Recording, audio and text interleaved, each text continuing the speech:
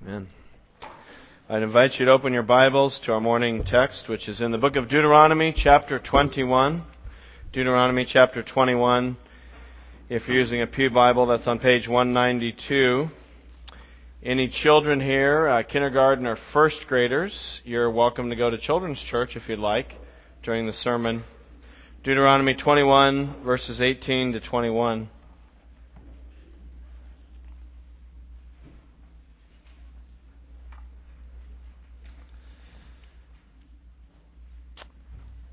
And let me read the passage starting at verse 18 as we continue to work our way through Deuteronomy. It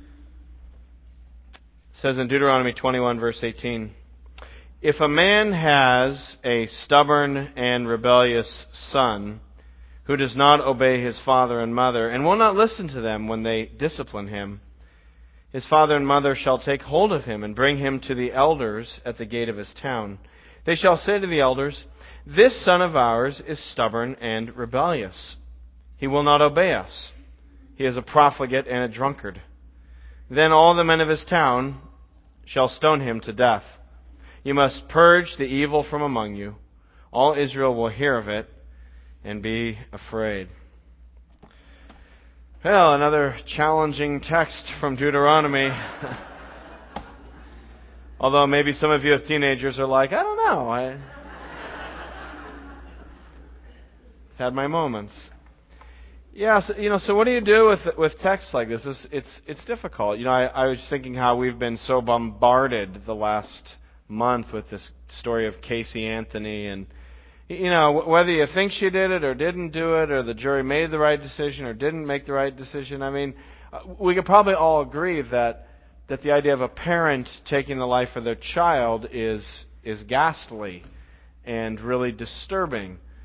So then to come to Scripture like this, and here's parents whose child's being executed for disobedience. It makes it hard to understand. I think it's passages like this that sometimes make the Bible feel really far away, that make it hard for us to relate to as modern people. At best.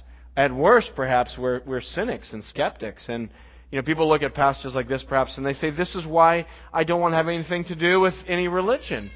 Because it's religion that gives people a kind of divine justification for hurting others or abusing others or harming children like this. So, how do we deal with a passage like this? Well, I'd like us to slow down and look at it and think about it and really wrestle with it. And, it could be perhaps that there are things wrong with our culture and the way we see these kinds of passages. I'm not assuming our culture has everything right.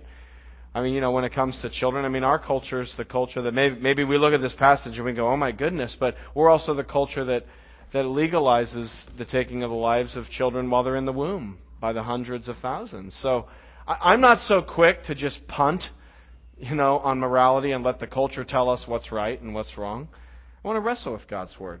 So let's look at this passage. And just to kind of help you get a framework for reading this passage, I'm going to just suggest kind of three movements within the passage. There's the crime, if you want to call it that, situation or crime. And then second, there's the trial. And then finally, there's the sentencing. So just kind of a classic courtroom progression. There's a crime, a trial, and a sentencing. And just to kind of throw that out there as a way of organizing this passage and our thinking about it. So let's just look at each phase of this in this law about the disobedient son. First of all, the crime. It's there in verse 18. "If a man has a stubborn and rebellious son who does not obey his father and mother and will not listen to them when they discipline him." So let's stop there. Here's the situation. It's a stubborn and rebellious son. So now this child is guilty of breaking one of the 10 Commandments. I don't know, any kids here can tell me which of the 10 Commandments it is? Yeah, number 5, honor your father and mother. The way I remember the 5th commandment is think like the 5th commandment, honor your father and mother, like take your hand like this and make a salute, That's the 5th commandment, honor father and mother. And I would like to suggest that this is not a situation of some kid who disobeys his parents once and then has to go before the firing squad. But what we have here is a situation of probably an older child, maybe we would call him a teenager, who has adopted a posture of settled resistance to his parents and rejection of their authority. In other words, this is someone who has decided, this is how I'm going to be, this is my pattern, this is my chronic response to my parents, is rejection of their authority and disobedience. Look at the language again. Look at verse 18. If a man has a stubborn and rebellious son, that pairing of words, stubborn and rebellious in Hebrew, it's more than just stubborn. It's not just like a New Englander. We New Englanders, we're stubborn, right? And we're independent. It's not just like a personality quirk. We're talking about open rebellion against one's parents. That phrase, stubborn and rebellious, it's a phrase that's used most of the time elsewhere in the Old Testament to refer to Israel and her response to God by idolatry and breaking God's laws. Sometimes that phrase stubborn and rebellious, that phrase stubborn, is used to describe enemies who go to war against God's people. So there's an idea of open hostility. Sometimes the word is used to describe leaders who are corrupt, who take bribes, who pervert justice, who don't defend widows and orphans, but defend whoever can pay them the most. So the picture here, I guess what I'm trying to say is, this law is not about a cranky toddler who didn't get enough sleep and is now acting up. All right? This is not about a hormonal preteen who's feeling, frisky and decides to be a little obnoxious toward her parents. That's not the idea. This is somebody who is in a settled state of rejection, who has gone the other way, who has decided that the parents don't matter and the parents cannot reason with the kid, no matter what. It says there in verse 18, even when they discipline him. So again, there's been a pattern.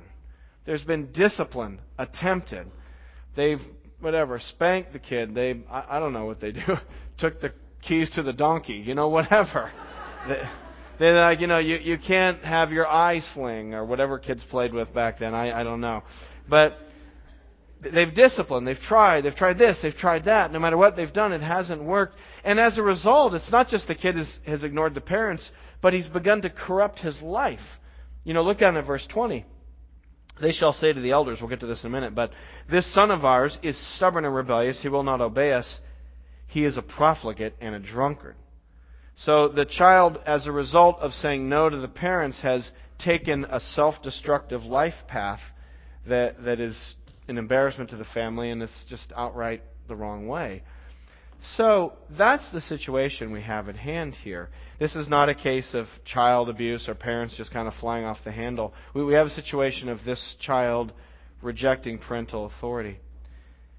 My guess is probably all of us here, or most of us here, have had some kind of experience with this kind of child. Whether we've had a child like that, you've had a kid who, it's like no matter what you did, no matter what you said, you couldn't figure out how to break the code, and the kid just went the wrong way. And maybe the other kids went the right way, but this kid was the one who, even though he was raised in the same family in the same conditions, seemed to just be the black sheep who went the opposite direction from what God would want. Maybe you've known a family that's had that. Maybe you're that kid. You're like, that's me. I'm the one who, my parents told me what to do, and I know I just gave them the hand and said, no, I'm going my own direction. But whatever it is, we've seen that, and it can be very tragic. It can be heartbreaking to families. Maybe the kid shuns the way they were raised, and they do become a profligate and a drunkard or an addict and destroy their lives in that way or go down that path. Maybe they enter into just fleeting relationships, one person after another, fathering or mothering children out of wedlock, and it kind of grows and expands and becomes so painful for the family. Maybe it's a person who's just kind of lost in life. They never settle down. They never figure out what they're doing. And it's painful to watch, and it hurts families, and it divides families because, some people in the family are the doves and some are the hawks. They all have different ideas of how you should respond to this person. and money is spent and money is wasted trying to help the person. And it's like, wow, it's so tragic. So I think that's the picture here. It's not just a kid who decided to disobey his parents once and the parents fly off the handle and haul him off to the town. But this is a person who has adopted a lifestyle of rejecting God as expressed through that parental authority. They will not listen to their family in any way. So what do you do with a kid like that? What do you do when the kid is completely done listening to parents and obeying them? Well, here's what you did in ancient Israel, where you had a theocracy, where the law of God and the law of the land were the same thing. And in this situation in Israel, what was to be done is this, and this is the trial. So now we're going to move from the crime or the situation to the trial itself, and that's in verse 19. His father and mother shall take hold of him. They shall bring him to the elders at the gate of his town, and they shall say to the elders, "This son of ours is stubborn and rebellious. He will not obey us. He is a profligate and a drunkard." So now it's become a public situation. The parents lay hold of the child. That word is to seize or to grasp. We might say arrest. Not in a full modern sense of like you handcuff some Miranda rights, but in the basic sense of arresting someone, like stopping them, grabbing them, hauling them somewhere. And so the parents need to lay hands on the kid and bring this kid to the court. And we have a courtroom scene here, the elders at the gate. Now, you have to remember, in ancient Israel, the gate was where you had judicial matters settled. That was the place of civil and criminal trials. The elders were the judges. So to say that you're hauling the kid before the elders at the city gate is like saying, I'm taking the kid to the judge in the courtroom. It's the same meaning. So this kid is now standing trial in some kind of public sense. And I think perhaps this is where we might begin to struggle with understanding this passage kind of from our modern cultural vantage point.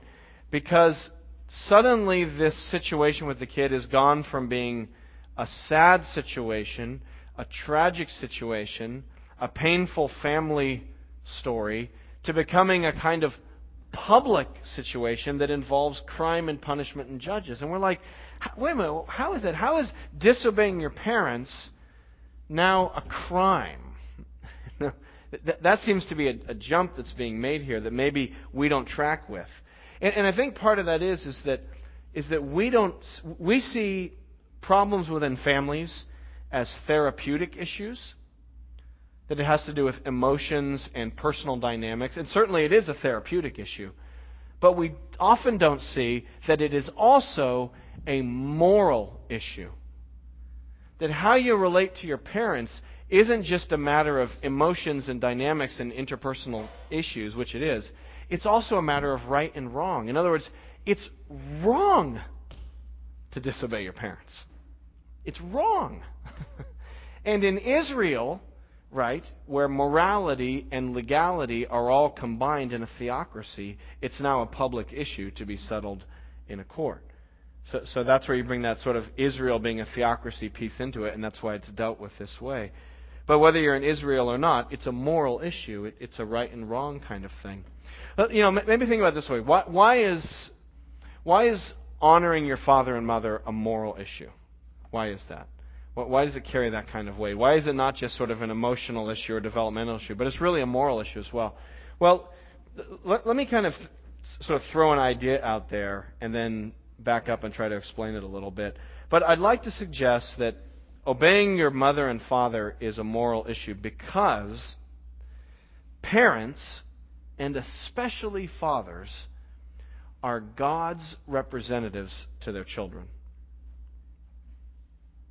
Parents, and especially fathers, are God's representatives to their children. Okay? So, in other words, the role a parent is supposed to play in a child's life is one of representing God to the child. The way God has hardwired human experience is such that He wants to communicate who He is to children by their parents. That's the plan. That's the way God designed human experience to work. So, think about it this way. A little baby is born. A miracle has happened. A child has come into the world. And that child has not just come into the world, the child has come into God's world. which means that the purpose of that baby's life is the same for all of our lives. We all share the same purpose in life. What's the meaning of life? It's really pretty simple. The meaning of life is to love, know, worship, serve, enjoy our Creator. That's why we're here. In whatever you do, whatever gifts you have, whatever talents, whatever life situation, we are here to love and know and serve and enjoy and delight in and find our ultimate happiness in our Creator. That's why God made us, to reflect His glory and to worship Him. So now here's a question. How does a baby find that out? All right? So that's the baby in God's world. How does it happen? And I guess, theoretically, it could happen a lot of ways if God wanted it to. God could have designed reality so that at age 5, every human being has a vision. And God appears to them and says, "Hi, I'm God. I made you. And let me tell you what it's all about." He could have done it that way. God could have set up an institution. He could have established a school or something that everyone has to go through. Instead, what was God's design? Parents. So that as kids came into the world, mother and father would represent to the child who God is. They would be responsible for teaching the child. You just put a bookmark here, a finger here in Deuteronomy 21. Go back to Deuteronomy chapter 6. Deuteronomy 6, verse 4. The verse that Jesus said was the greatest commandment in the whole Bible. So you want to know the top command that summarizes in some ways the whole Bible. Here it is. Deuteronomy 6:4. Hear, O Israel, the Lord our God, the Lord is one. Love the Lord your God with all your heart and all your soul and all your strength. There it is, the purpose of human life. Ultimately, to love God with all our heart, soul, and strength. Now get this. These commands that I give you today are to be upon your hearts. Impress them on your children. Talk about them when you sit at home, when you all walk along the road, when you lie down, and when you get up. So parents have a unique responsibility for communicating who God is and what life is about to their children. They have to teach them the Word of God. You see this in the New Testament too. In Ephesians chapter 6, where it says, "Fathers, do not exasperate your children, but bring them up in the training and instruction of the Lord."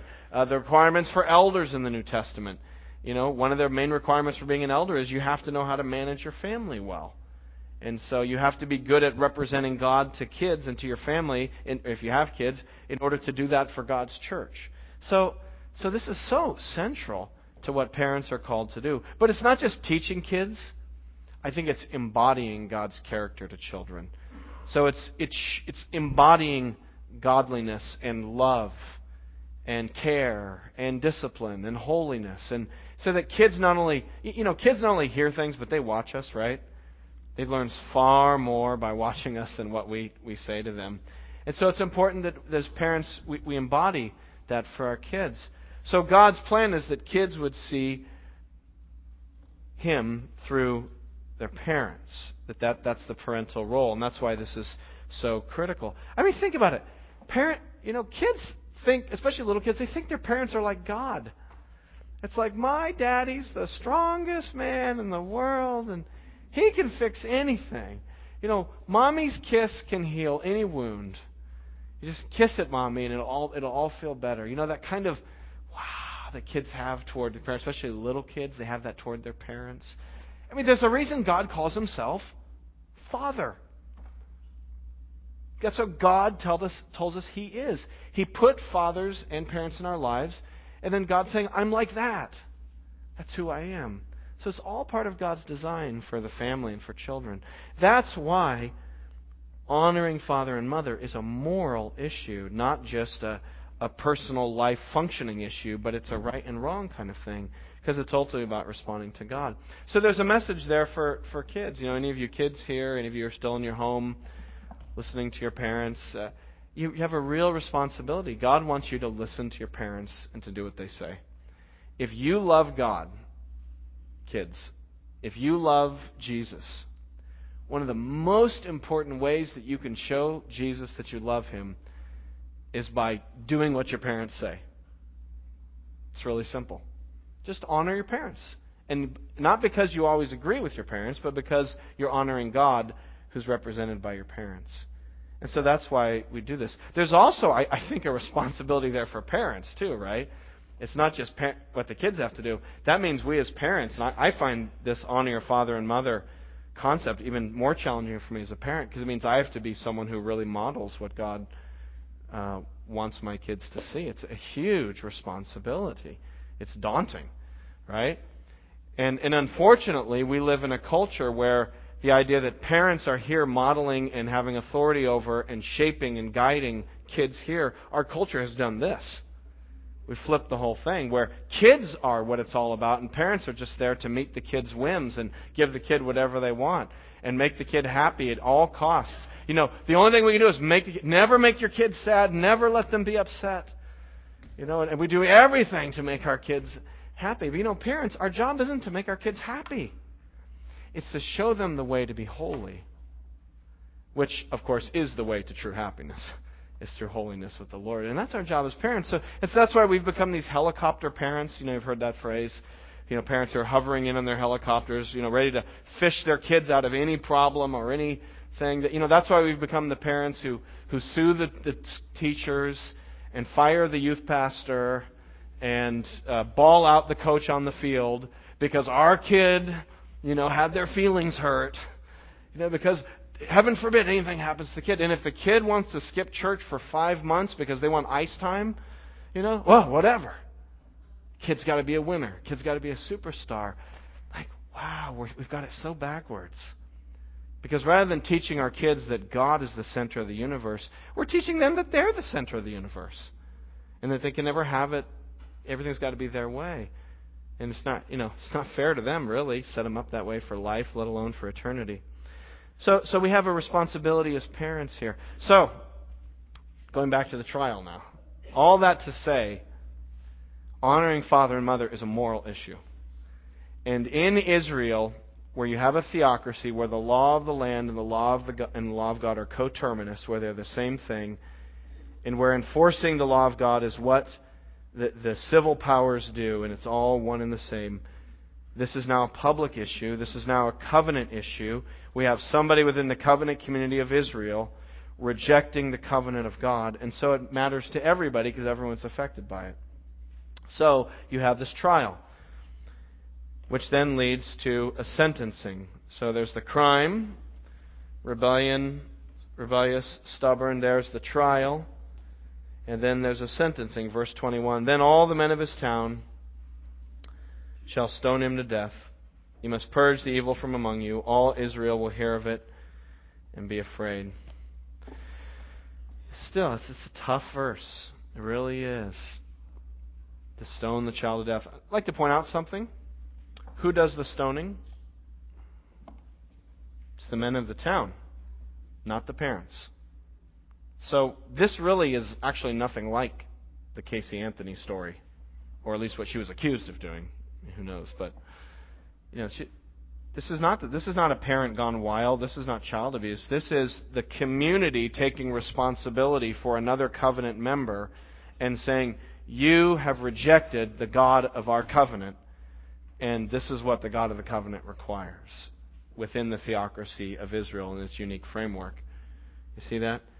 So that's what's really going on here. And the idea is, again, to purge evil from among you. You have somebody who has firmly decided that they will not worship God. It's as if there was somebody in Israel who had firmly decided they were going to worship Baal and were going to promote the worship of Baal throughout Israel. It's like, this is God's holy people. This is a holy land. You can't do that. And so God calls for a purging of evil so that all Israel will hear of it and be afraid. So do you see the progression?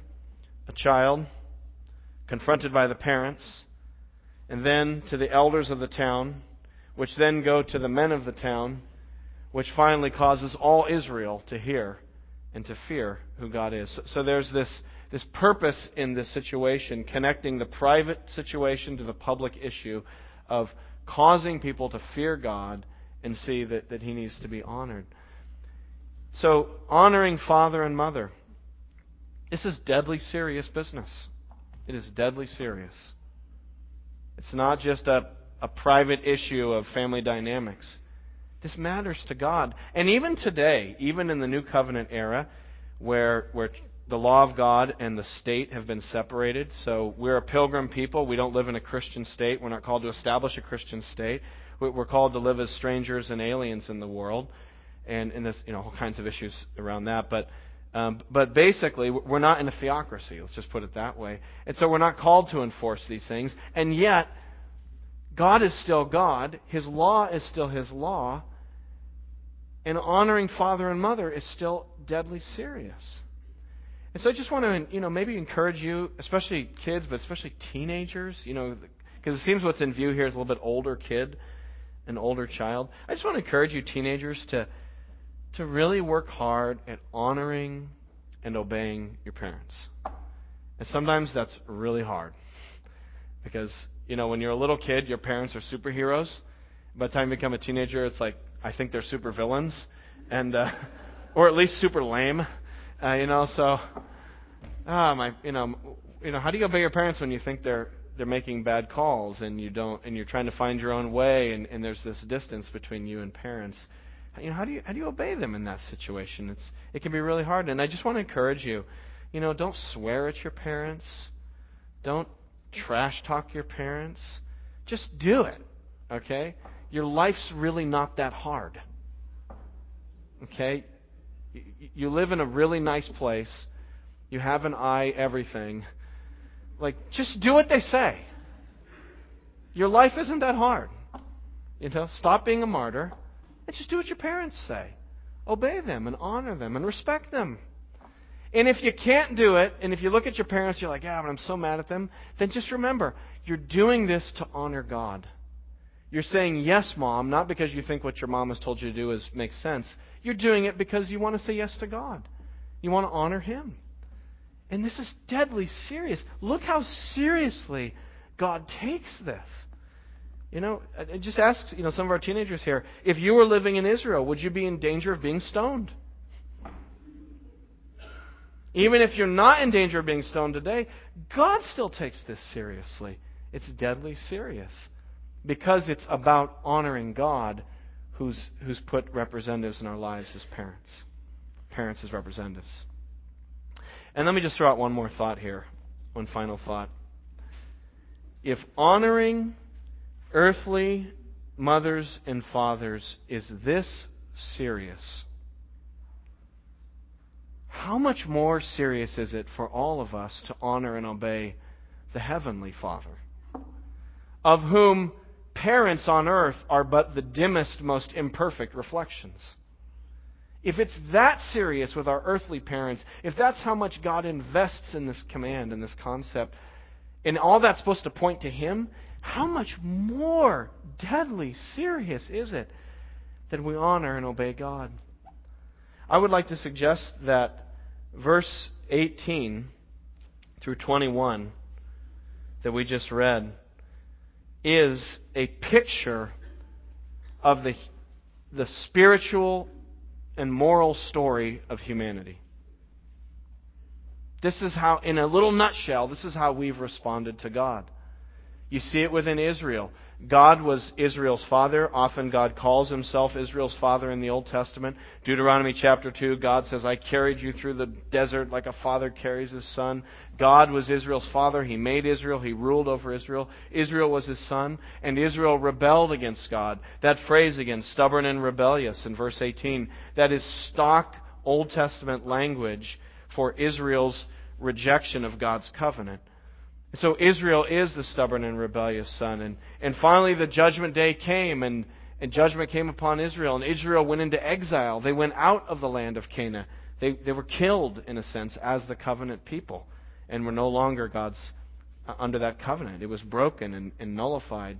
So you have this imagery, except at a national level. Israel is the stubborn and rebellious son. And you can even kick it up a further level and say, this is the story of humanity. Do you want to understand the spiritual, moral history of the human race?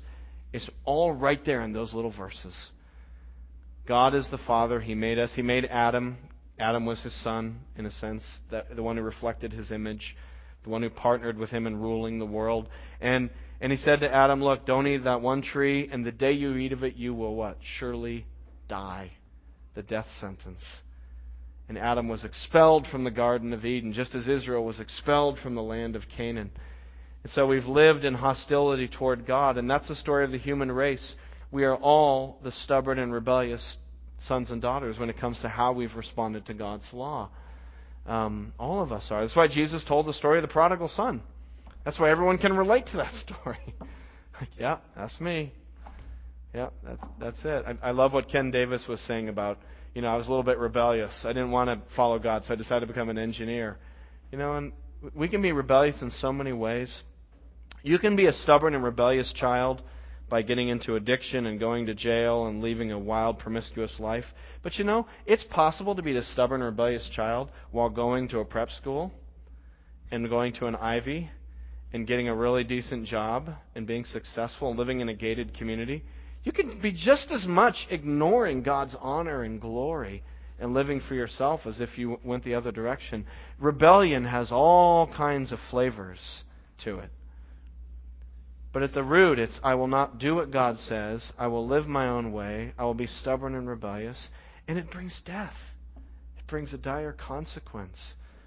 There is a great debt of honor to be paid to God. The other thing that's been in the news lately is the national debt, right? Which now is at $14 trillion, and they're trying to broker some deal, and who knows what's going to happen with that. $14 trillion. That's a lot of money. I can't even conceptualize it. Someone sent me an email yesterday with a visual of what $14 trillion is, and it's all based on $100 bills. If you take a $100 bill and you have $14 trillion worth of $100 bills, it's a pile the size of a football field, half as high as the Statue of Liberty. It's just a ridiculous amount of money. You're like, wow, we're doomed! It's like, ah! Brothers and sisters, we owe God an infinite debt of love, worship, praise, and adoration. And that debt will someday be called. And it's going to be paid. Either with an infinite punishment, which is what we call hell, or with an infinite sacrifice. And that's the amazing thing, is that God sent His Son, Jesus, the Son, the perfect Son, the infinite Son, to pay the infinite debt so that we could have our debts canceled and be forgiven and be righteous in Christ. And until you get this, until you see and say, I am the rebellious child, and my life of rejection of God and living on my own terms deserves an infinite punishment. Until you see that, you will never stand in awe at the announcement that Jesus Christ took the death penalty. The obedient Son died for the disobedient sons and daughters and rose again. Until you see where you're at before God and honestly accept your dire and doomed condition, the gospel message of Jesus will not stir you. But once you see it and once you say, I have lived this way, and I do deserve this, but God sent His Son for me, you will find yourself being one of those people who cry in church and raise your hands, because you're like, praise God! He saved me through the sacrifice of His own Son. And so my prayer for all of us, I pray for families, that God will help us all as families to honor fathers and mothers and all that. But I also pray for all of us that we will come to see both the great debt of praise that we owe God that is outstanding, the dire consequences that await us, but also the fact that Christ has paid that debt, and that if we come to Christ, there is complete forgiveness in Him. Let's close with a quote. I saw this online this week, got an email. It's from one of my favorite Bible scholars. His name is Don Carson. Just a phenomenal student of God's Word. But he wrote this. He said, if God had perceived our greatest need was economic, He would have sent an economist. If He had perceived that our greatest need was entertainment, He would have sent us a comedian or an artist. If God had perceived that our greatest need was political stability, He would have sent us a politician. If He had perceived that our greatest need was health, He would have sent us a doctor. But He perceived that our greatest need involved our sin, our alienation from Him, our profound rebellion, our death. And so, He sent us a Savior. Let's pray.